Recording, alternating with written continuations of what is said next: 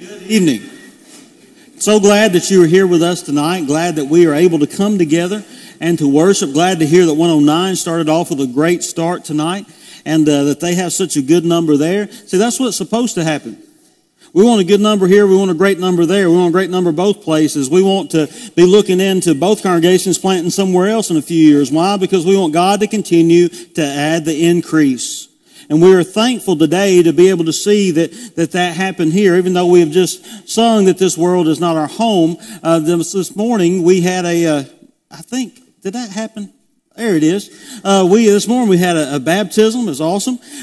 His initials are JP, but his family calls him Jeep. Jeep Doer this morning was baptized for remission of his sins during second service, and it was awesome. This is a before and after, and I'm thankful for his decision today to put Christ on in baptism and to make Jesus his Lord. It was an awesome day, and we have been blessed here to see the Lord add to his church, which is his plan.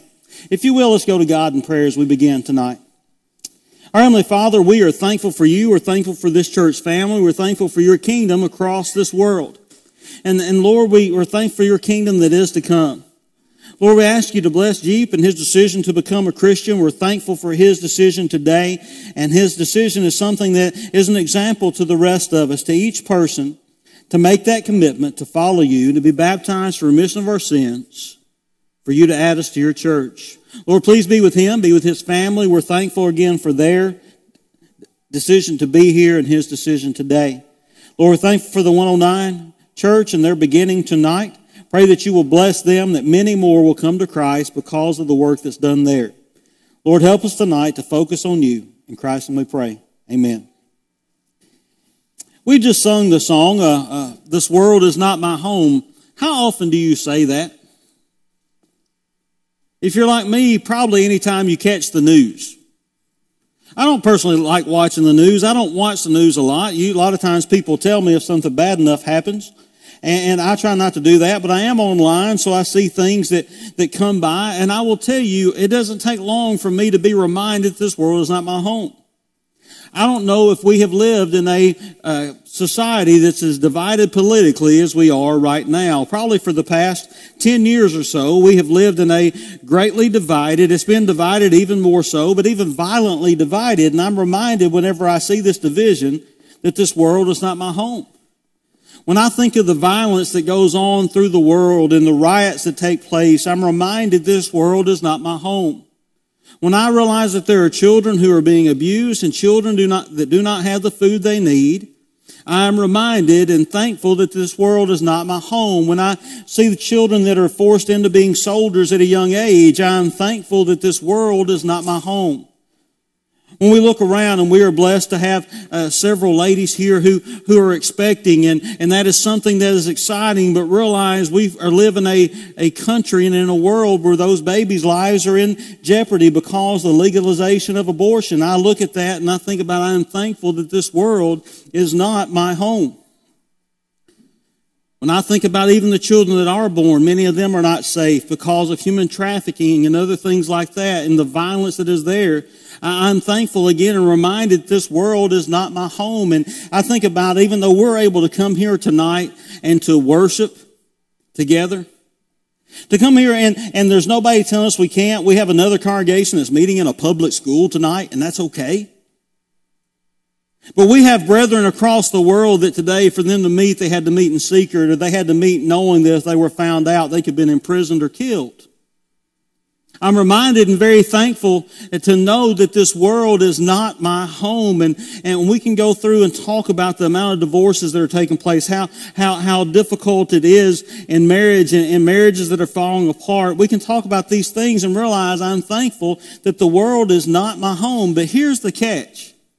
I know that I'm a citizen of heaven, and those that have been baptized in Christ, our citizenship is there. I think we need to remember that as Paul reminds us in Philippians 3 verse 20. But the catch is, even though this world is not our home, we've still got to live here.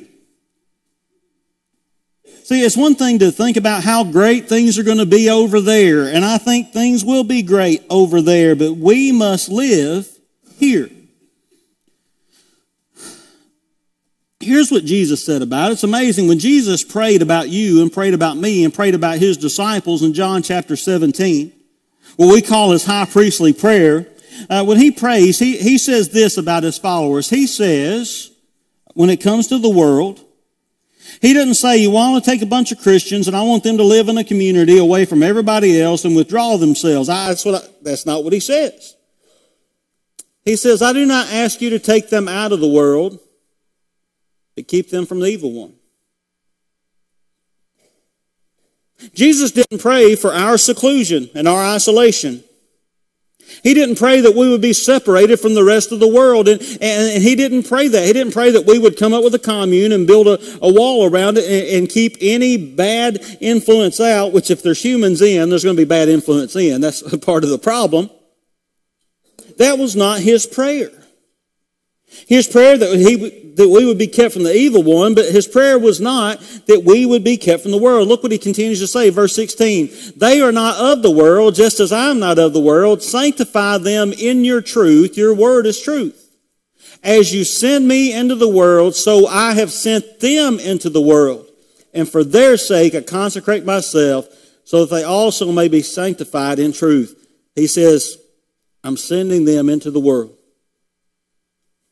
See, this world may not be our home, but we do live here. And not only do we live here, we are called to make a difference here. And we can make a difference. You can make a difference for Christ every day, and I believe that you do.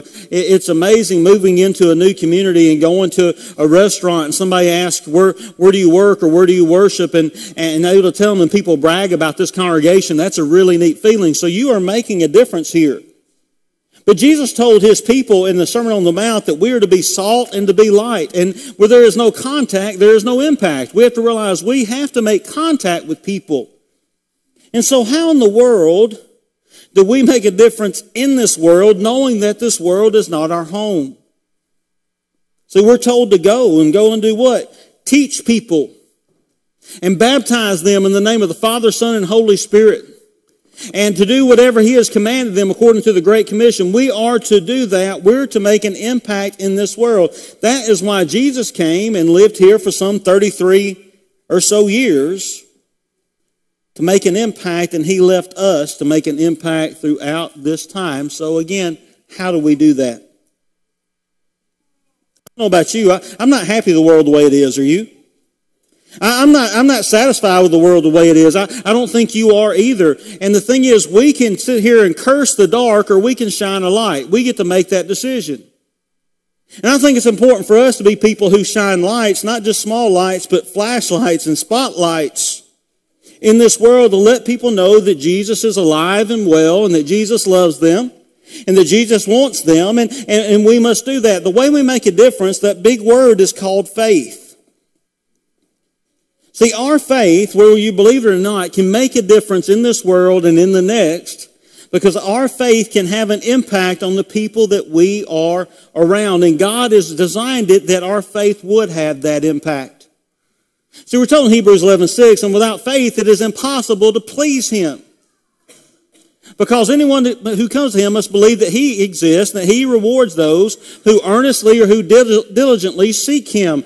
It is faith that God wants from us, and the faith that we have makes a difference in the people around us. What kind of faith? If you will, open your Bibles to 2 Peter chapter 1. I'll have the verses up here, but I love to hear pages turn. I love when you open your Bibles. I love when you make notes in your Bible. To go back, and we're going to look because I believe Peter lays out the kind of faith that we are to have that can help us to make a difference in a world that is not our home. Let's begin in verse 1. What we're going to see is the faith that we're to have that makes a difference is a faith that's based on knowledge. A faith that's based on knowledge. He says, Simon Peter, a servant of the apostle of Jesus Christ, to those who have attained a full of equal standing with ours, by the righteousness that our God and Savior in Jesus Christ, may grace and peace be multiplied to you in the knowledge of God and of Jesus our Lord. The Apostle Peter is wordy. What did he just say? To those who have attained equal faith, to those who are Christians. But he wants them to know that your faith and your Christianity is the same as the apostles. He's putting everybody on an equal plane. Hey, if you've been baptized into Christ, we have the same faith in the same Savior. And we have equal standing. That's a really powerful statement for him to say. There are no different classes of Christianity. He's not saying that we're up here and you're down here. But may grace and peace be multiplied to you in the knowledge of God. See, our faith must be based on knowledge. It's a knowledge of who God is. It is knowing God and knowing His love and knowing His greatness and knowing His power. And we see that in our faith. And he said, because of that, listen, he said, knowledge, some people say knowledge is power. The knowledge of God is power. And what he says in this verse is that when we realize in our knowing God and our knowing who God is, through that our grace and peace will be not just added, it will be multiplied. A faith that is based on knowledge. See, we are incredibly blessed to have God's Word, to have His Word written form.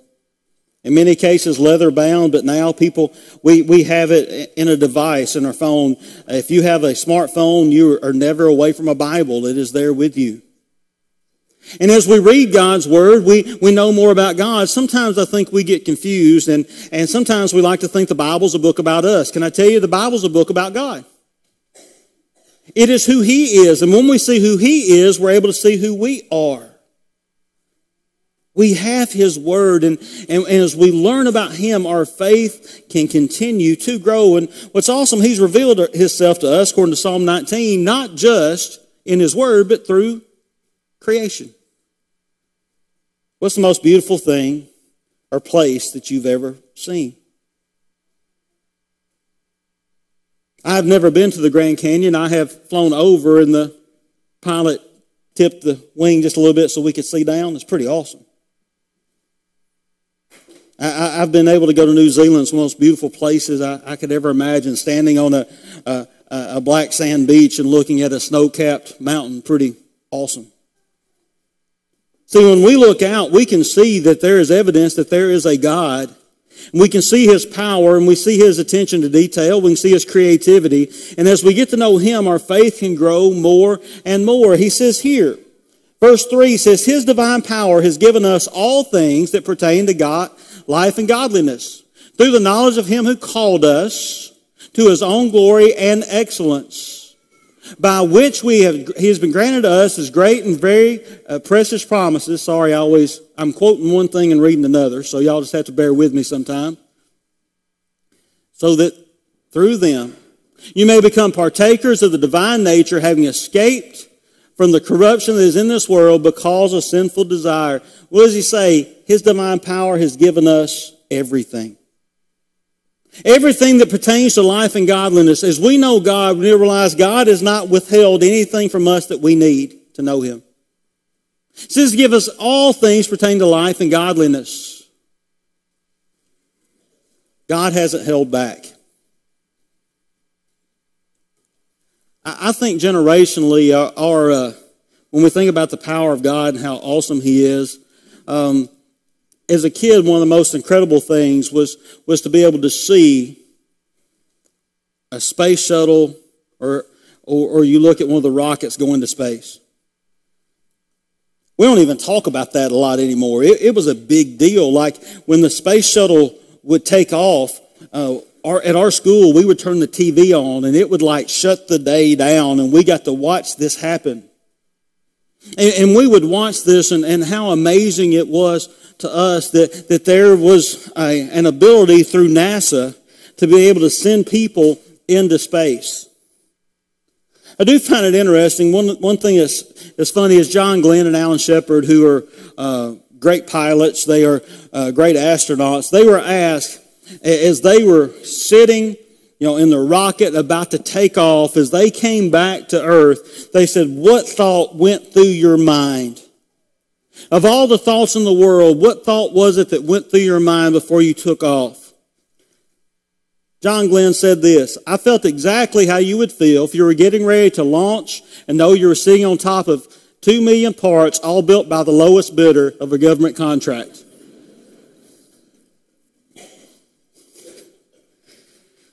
Alan Shepard at a separate time was asked the same thing, and he's pretty much said that, to realize that you're about to have to leave the atmosphere and come back in something that was built by the lowest bidder. God is not a low bidder. He didn't give us just enough to make it. He gave us beyond. He's given us all things that pertain to life and godliness. God has given us this.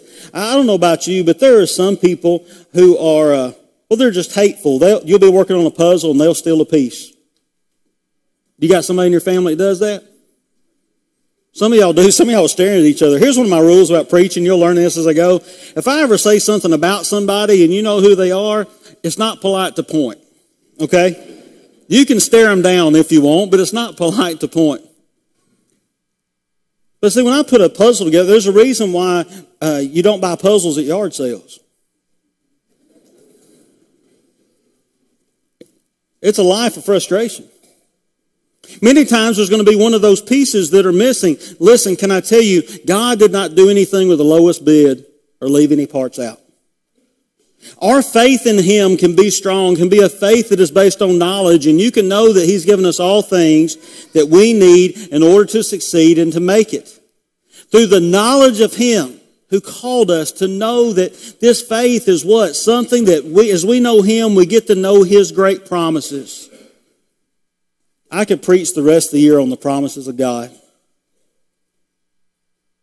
To know that His promise, that He has prepared a place for us, John chapter 14. That He's prepared a place for us, He's coming back to get us. His promise that He will never leave us or forsake us. See, as we know God's Word and we learn His promises, guess what? Our faith increases. It's something that is life-changing. Knowing God is a big deal. If we want to have a faith that changes this world that we are living in, it changes us, it changes the world, changes the people we come in contact with, then our faith must be built on knowledge. A faith must know. Secondly, we have to have a faith that grows. So we can't just say that our faith is right here and our faith will just stay here. Today, again, we had a young man that chose to be baptized for remission of his sins. That is a great decision. And that took great faith to make that decision. But our faith cannot stop there. Our faith must grow. And that's the thing. I know in about 10 weeks, that realization came this past week. In about 10 weeks, if our baby holds out to the last minute, we will have a baby. We have one now, but he will be a lot more trouble then, okay? All right? You have to carry around on the outside, and then I have to do some work. I mean, it's going to be a lot different then, all right? But I think one thing that's really neat that you see parents do now is they will find a stuffed animal or something of some kind and take the picture by the baby, and you see the baby grow. One of our little children at Spring Hill, her name was Eliana, and Eliana is a precious little child. I was there right after she was born, and she is. This is a picture of Miss Eliana Nichols. And her mom went through and took pictures. This is her at 1 month, and at 2 months, and at 3 months, and at 4 months, and at 5 months. Do you realize that bear keeps shrinking? And this is her now. I sit there and I think about that. What? She has grown and grown as she's supposed to. She has gotten physically bigger. Her abilities have increased. Her ability to talk and say words. You see those things develop, and that is something that we expect. Guess what? We as Christians, our faith should grow also. I do believe it takes a great deal of faith to choose to become a Christian, because you are choosing to put God above all and name Jesus as your Lord and King. That is a great faith, believing that what He has said about this life and the afterlife is true. You are putting great faith in Him, but our faith cannot stop there. Our faith must be something that grows. This is a picture of my brother and I with my mom. This is another picture of my brother and I and my mom. My mom shrunk. Okay? Why? Because over time, we got bigger, and hopefully we matured. Look what the Apostle Peter says.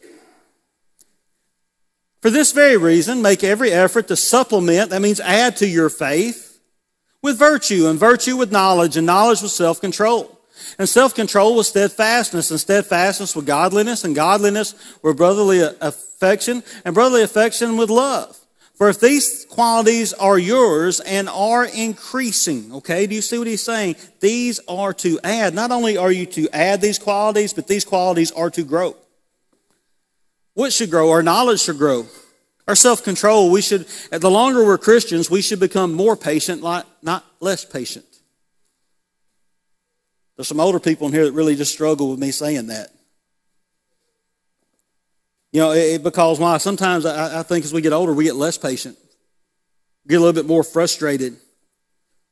We sit there and look what our kindness, we should, as we get older and have been Christians longer, we should be more loving and more kind and more godly and more patient and more self-controlled. And we should be more righteous than we have ever been as we mature. He said, if these qualities are in you and are increasing, our faith should not only be based on knowledge, it should be a faith that is growing. Increasing. See, I think it's important that we do things. I think you being here tonight is a way to grow your faith. Faith cometh by what? Hearing, and hearing by the Word of God. As we spend time in God's Word, our faith grows. As we spend time with God's people serving, guess what? Our faith grows. As we spend time trying to teach others, one of the greatest thing you can do is try to teach someone else. Why? Because you study yourself. You're spending time in God's Word to share that with someone else. Your faith grows. What we want to do is have a faith that's not only built on knowledge, but a faith that grows. And finally, we want a faith that actually shows. A faith that makes a difference is a faith that other people see.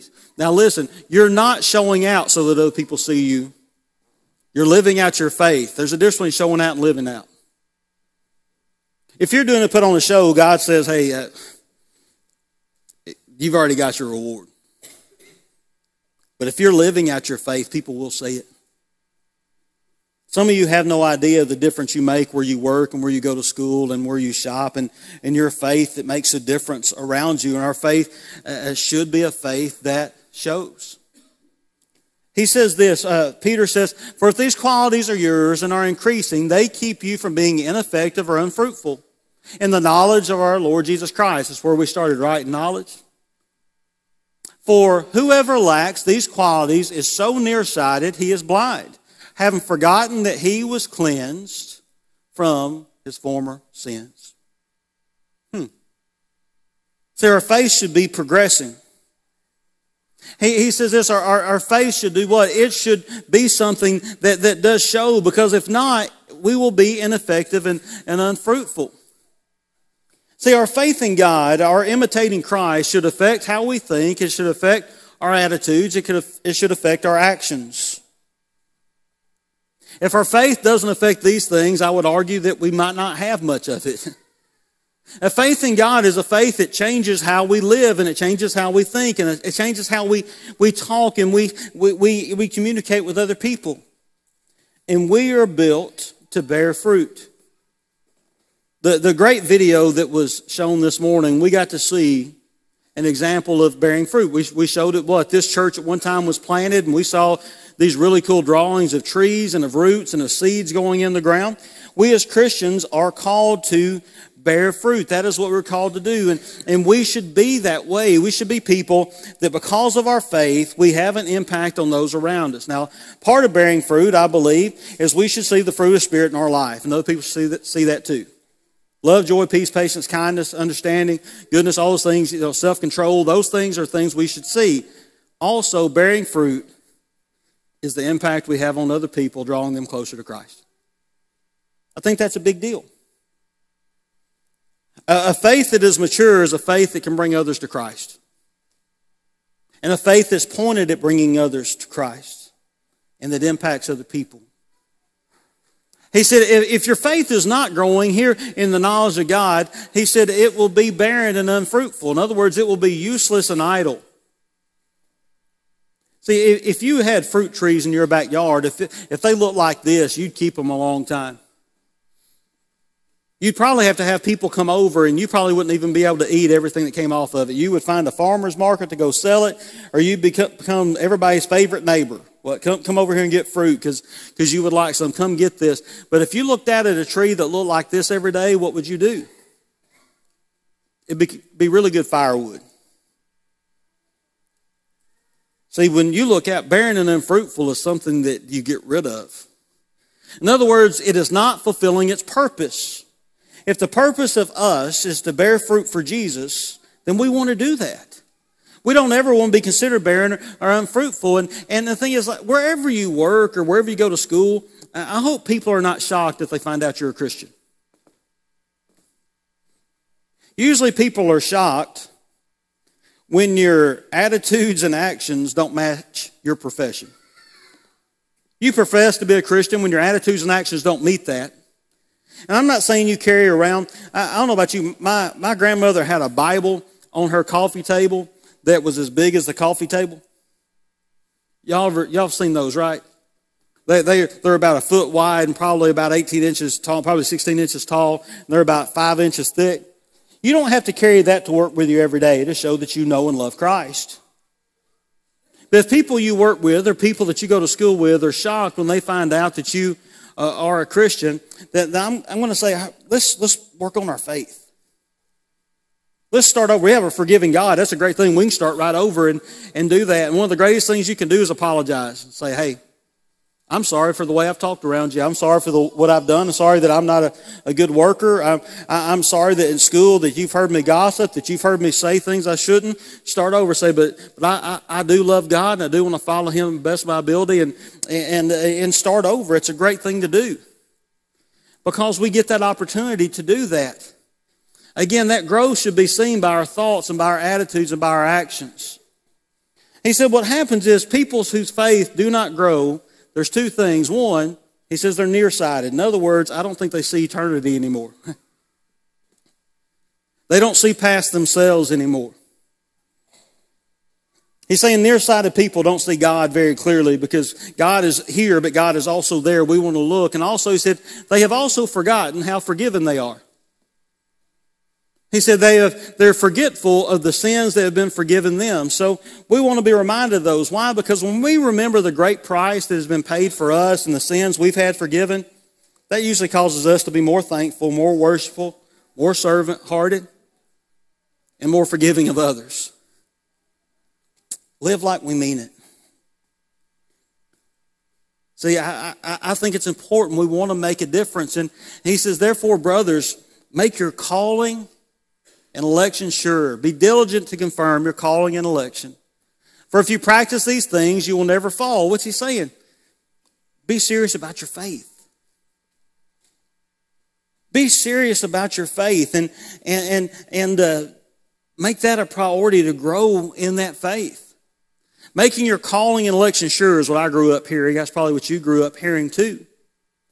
And know that it is sure if it's in Christ and if it's sincere and in following Him. And he goes, make every effort. The thing is, I believe in grace. I think grace is a gift. When I think of God, His salvation that He allows us to be able to have is a gift of grace. Now, sometimes when you hear a preacher say, make every effort, you're going, that preacher doesn't believe in grace. Can I tell you, our God is not opposed to effort, but He is opposed to earning. You can't earn your salvation. But you can have effort in serving Him. You can have diligence in following Him. And I love this thing. Hey, you'll not stumble. Does that mean you'll never sin? No, it means you will continue pressing on to your goal. When you fail, when you sin, you'll get back up and you'll keep moving toward Him. J. Vernon McGee is a writer, and his quote is this. He goes, I believe in the eternal security of the believer and in the insecurity of the make-believer. When I saw that sort of hit me a little hard. I think one thing, I hope that God's people, we don't become people who doubt our security. I think one of the ways that grace and peace is multiplied to you and believing in the promises of God should lead us to believe in our salvation and what God has promised. But also faith is something that's sincere, it's something that takes effort, it's something that keeps us moving toward God. And I love at the end, what is the product of a life of faith? If your faith is a faith that knows, a faith that grows, and a faith that shows, he says, for in this way you will be richly provided for you an entrance into the eternal kingdom of our Lord and Savior Jesus Christ. There's our word. You get to enter the kingdom. What an awesome thought. Our King is Jesus. And faith leads us into that kingdom. Through God's grace and through His love for us, He allows us to have faith. And as we have faith, we walk more closely toward Him. And that eternal kingdom, it's a kingdom that never, ever ends. It's a kingdom that involves here and involves heaven. And we are able to step into that as we have that faith. Yes, when I think about this world is not our home, but we have to live here. And what's incredible is we can make a difference. And that difference we make is through Christ working through us as we walk through this life in a life of faith in Him. Tonight, can we help you in this step? Can we help you to walk close to Christ? Can we help you to walk with Him, to decide that you want a faith that knows, and a faith that will grow, and a faith that will show and make a difference in your life and the lives around you? This morning we had a great example of someone that said they want to become a Christian. We saw that tonight would be a great example to see that happen again and again and again. Or tonight you may say, hey Craig, my faith, I know some things. But I haven't been growing in it, and I really haven't been showing it. It hasn't made a difference, and I want to draw that line and start tonight. Tonight, if we can help you with that, we would love to. We'd love to surround you and pray with you and pray for you. Tonight, if we can help you to walk closer in a life of faith with God, would you come now while we stand and while we